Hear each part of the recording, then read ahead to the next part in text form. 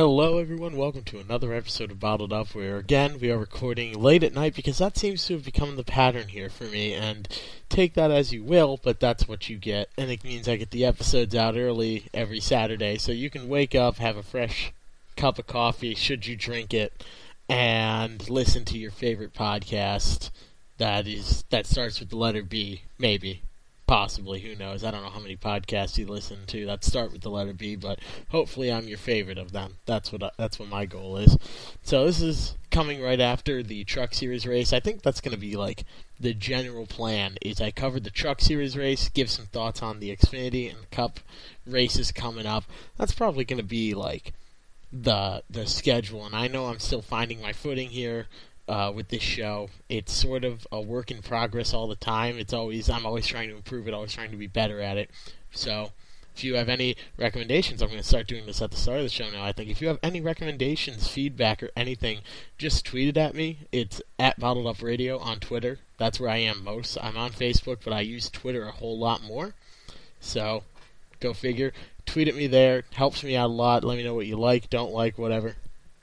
First and foremost, our weekly Anthony Alfredo update, our favorite guest on the show. He finished 18th in the truck race. I think he ended up being like 2 laps down just to some late race screwery. I don't really even know what happened. I was racing at the same time the race was going on, so I was watching and racing and everything else. So, I don't know.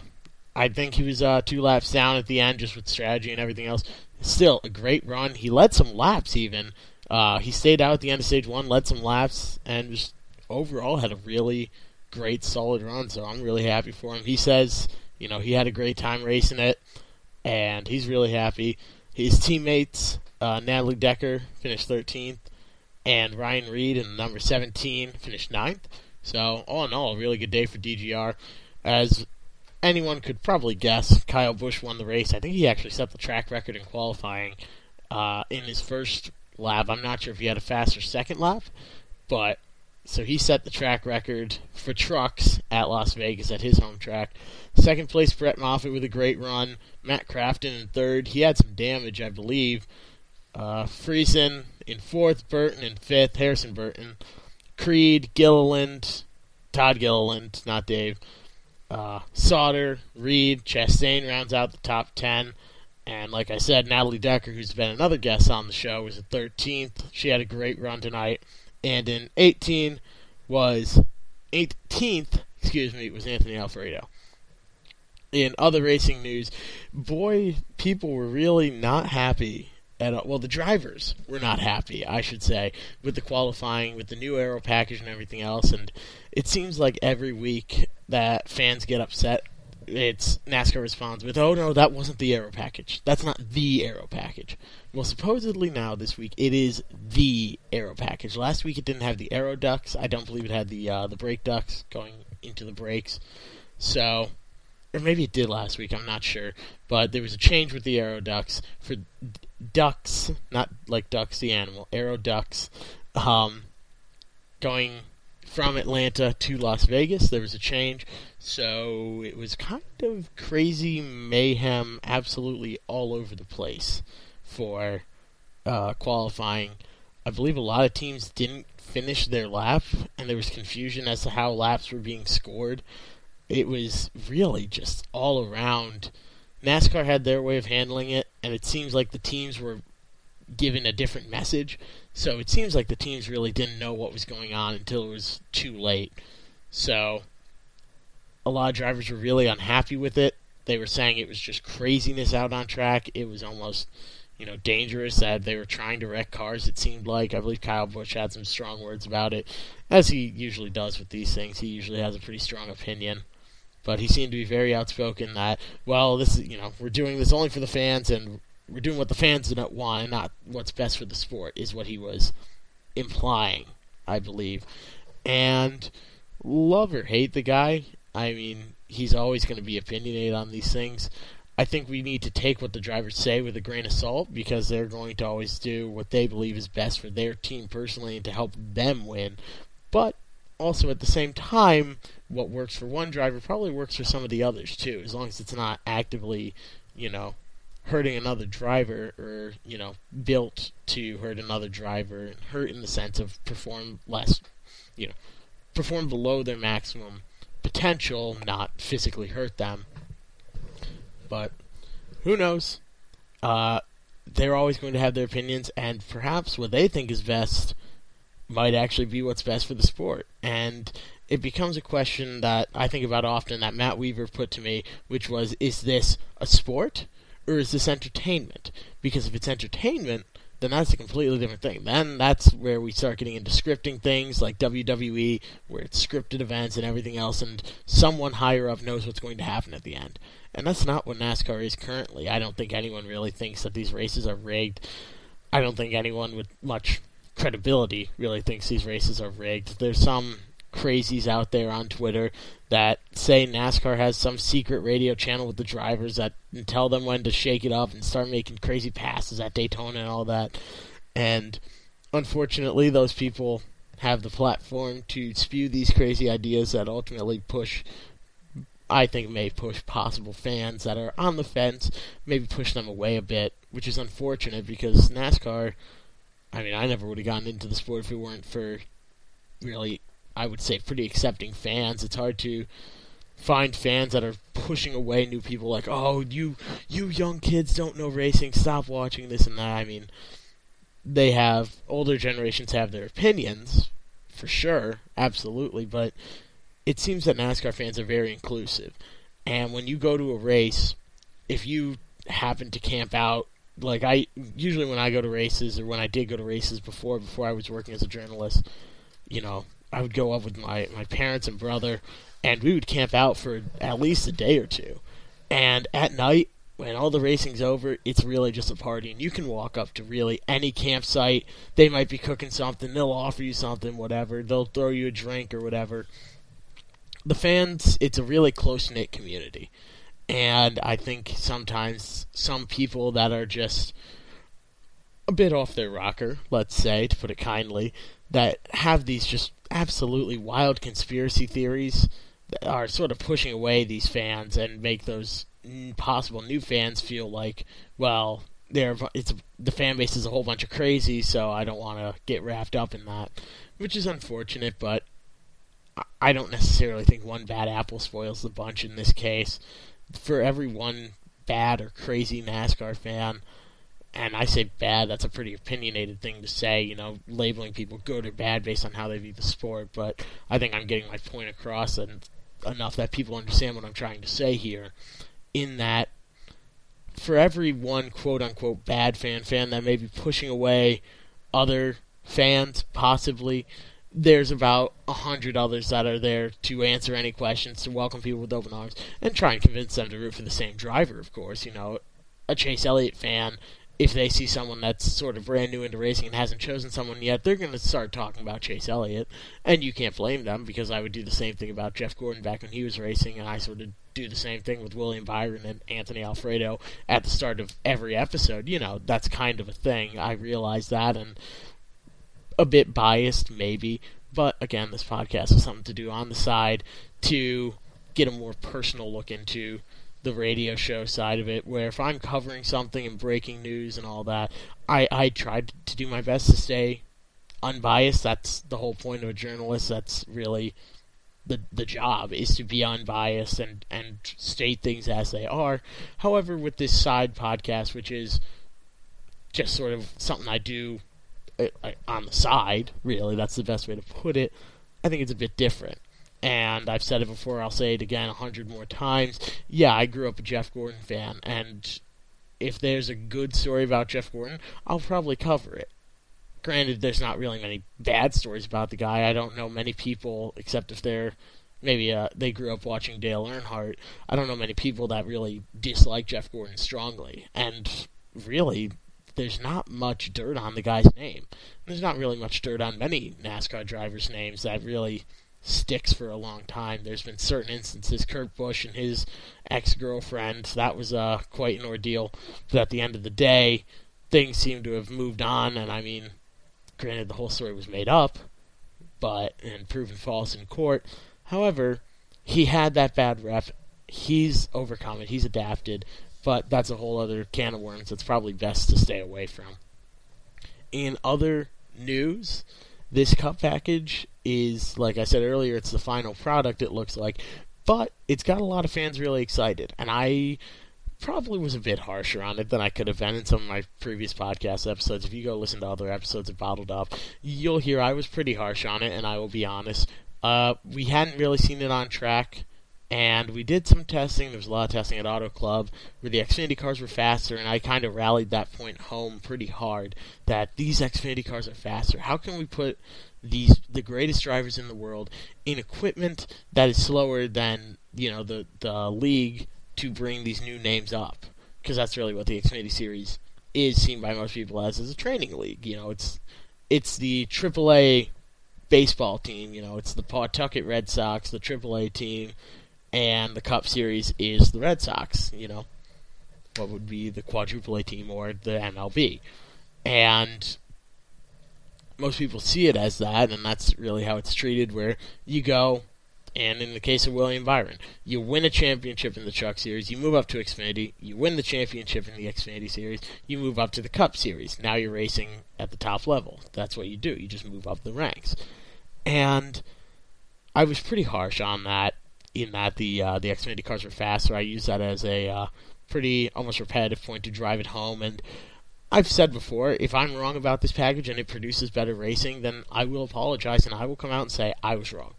I'm not quite sure on it yet. I'm not fully sold, but I will be honest, I'm feeling a bit better about the racing than I was. And I think, to be fair, I have to say that. I have to say I was probably a bit too harsh. I probably called the shots wrong, and I'm hoping that this racing is better. I haven't gotten the chance to talk to any drivers about it yet. I'm hoping to do that soon. Probably Corey LaJoie would be great to talk to. Anthony hasn't driven a Cup car, otherwise I would ask him. But once I'm at the track next, that's going to be the main topic of conversation, and those drivers will have talked about it for months, and they'll probably be sick and tired of it. But I think it's important to talk about. So, who knows? With this racing this weekend, this is quote-unquote the package, the new package. So we'll see. Another thing I wanted to bring up is it seems like the Fords have not had the growing pains that I expected them to have. I came out, I said, I don't know how well Ford is going to do this year. They're defending champions. Joey Logano won the championship. Stewart Haas was dominant, and now they're completely changing it up. I don't know how dominant they're going to be. I could be wrong. I could be right. I think if they were running under last year's package, I will say this. If they were running under last year's package, I think that they probably would not be doing as well as they are. But now with this new package where it's evened out, it's hard to just run out front with the lead and get, a 5, 6, 7 second lead.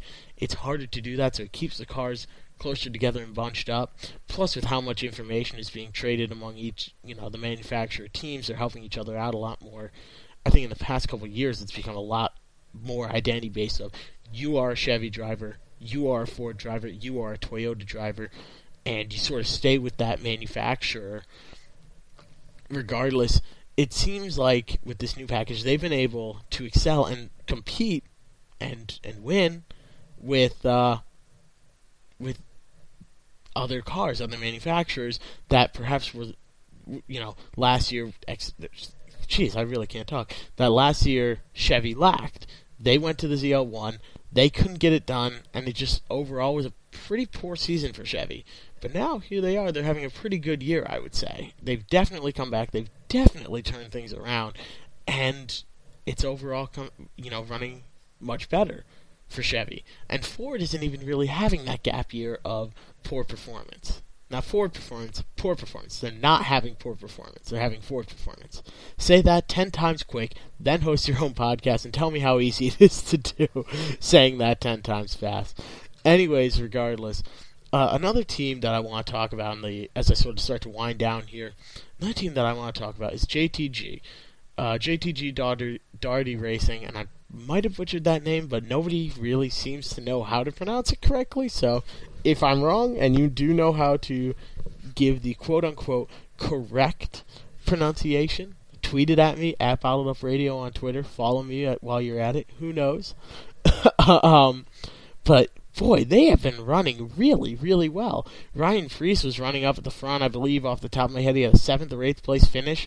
in the Daytona 500, he was running top 10 all day at Atlanta until, this is Ryan Preece, up until B.J. McLeod turned into his box a little late, and Ryan was looking down at his tack, and we're not going to go into, putting blame anywhere on that, but it was a very unfortunate incident. Took Ryan out of the race, which stinks. I grew up watching Ryan Preece race down at Stafford. Last summer, I worked on cars that competed against Ryan Preece, and he's really something you are always considering. It's, where is that car? Where is Ryan? And how is he doing? What's he doing differently? He is really, really an incredible driver. And now that he's up in the Cup level, at really what is the perfect time with this new package and a team that maybe couldn't really compete last year, but this year is running up front top five.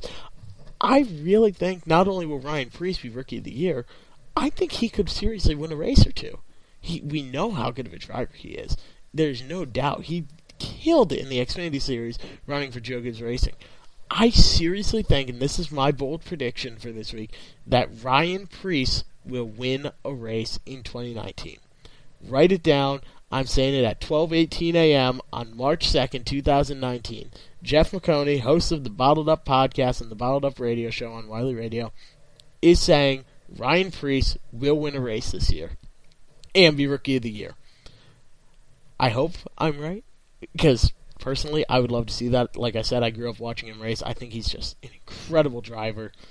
But hey, who knows? I'll know by November if I'm right. And if I'm right, awesome. If I'm not, I'm sure he'll win next year. He's definitely got a good career ahead of him, and I'm excited to see it. And I'm excited for that team.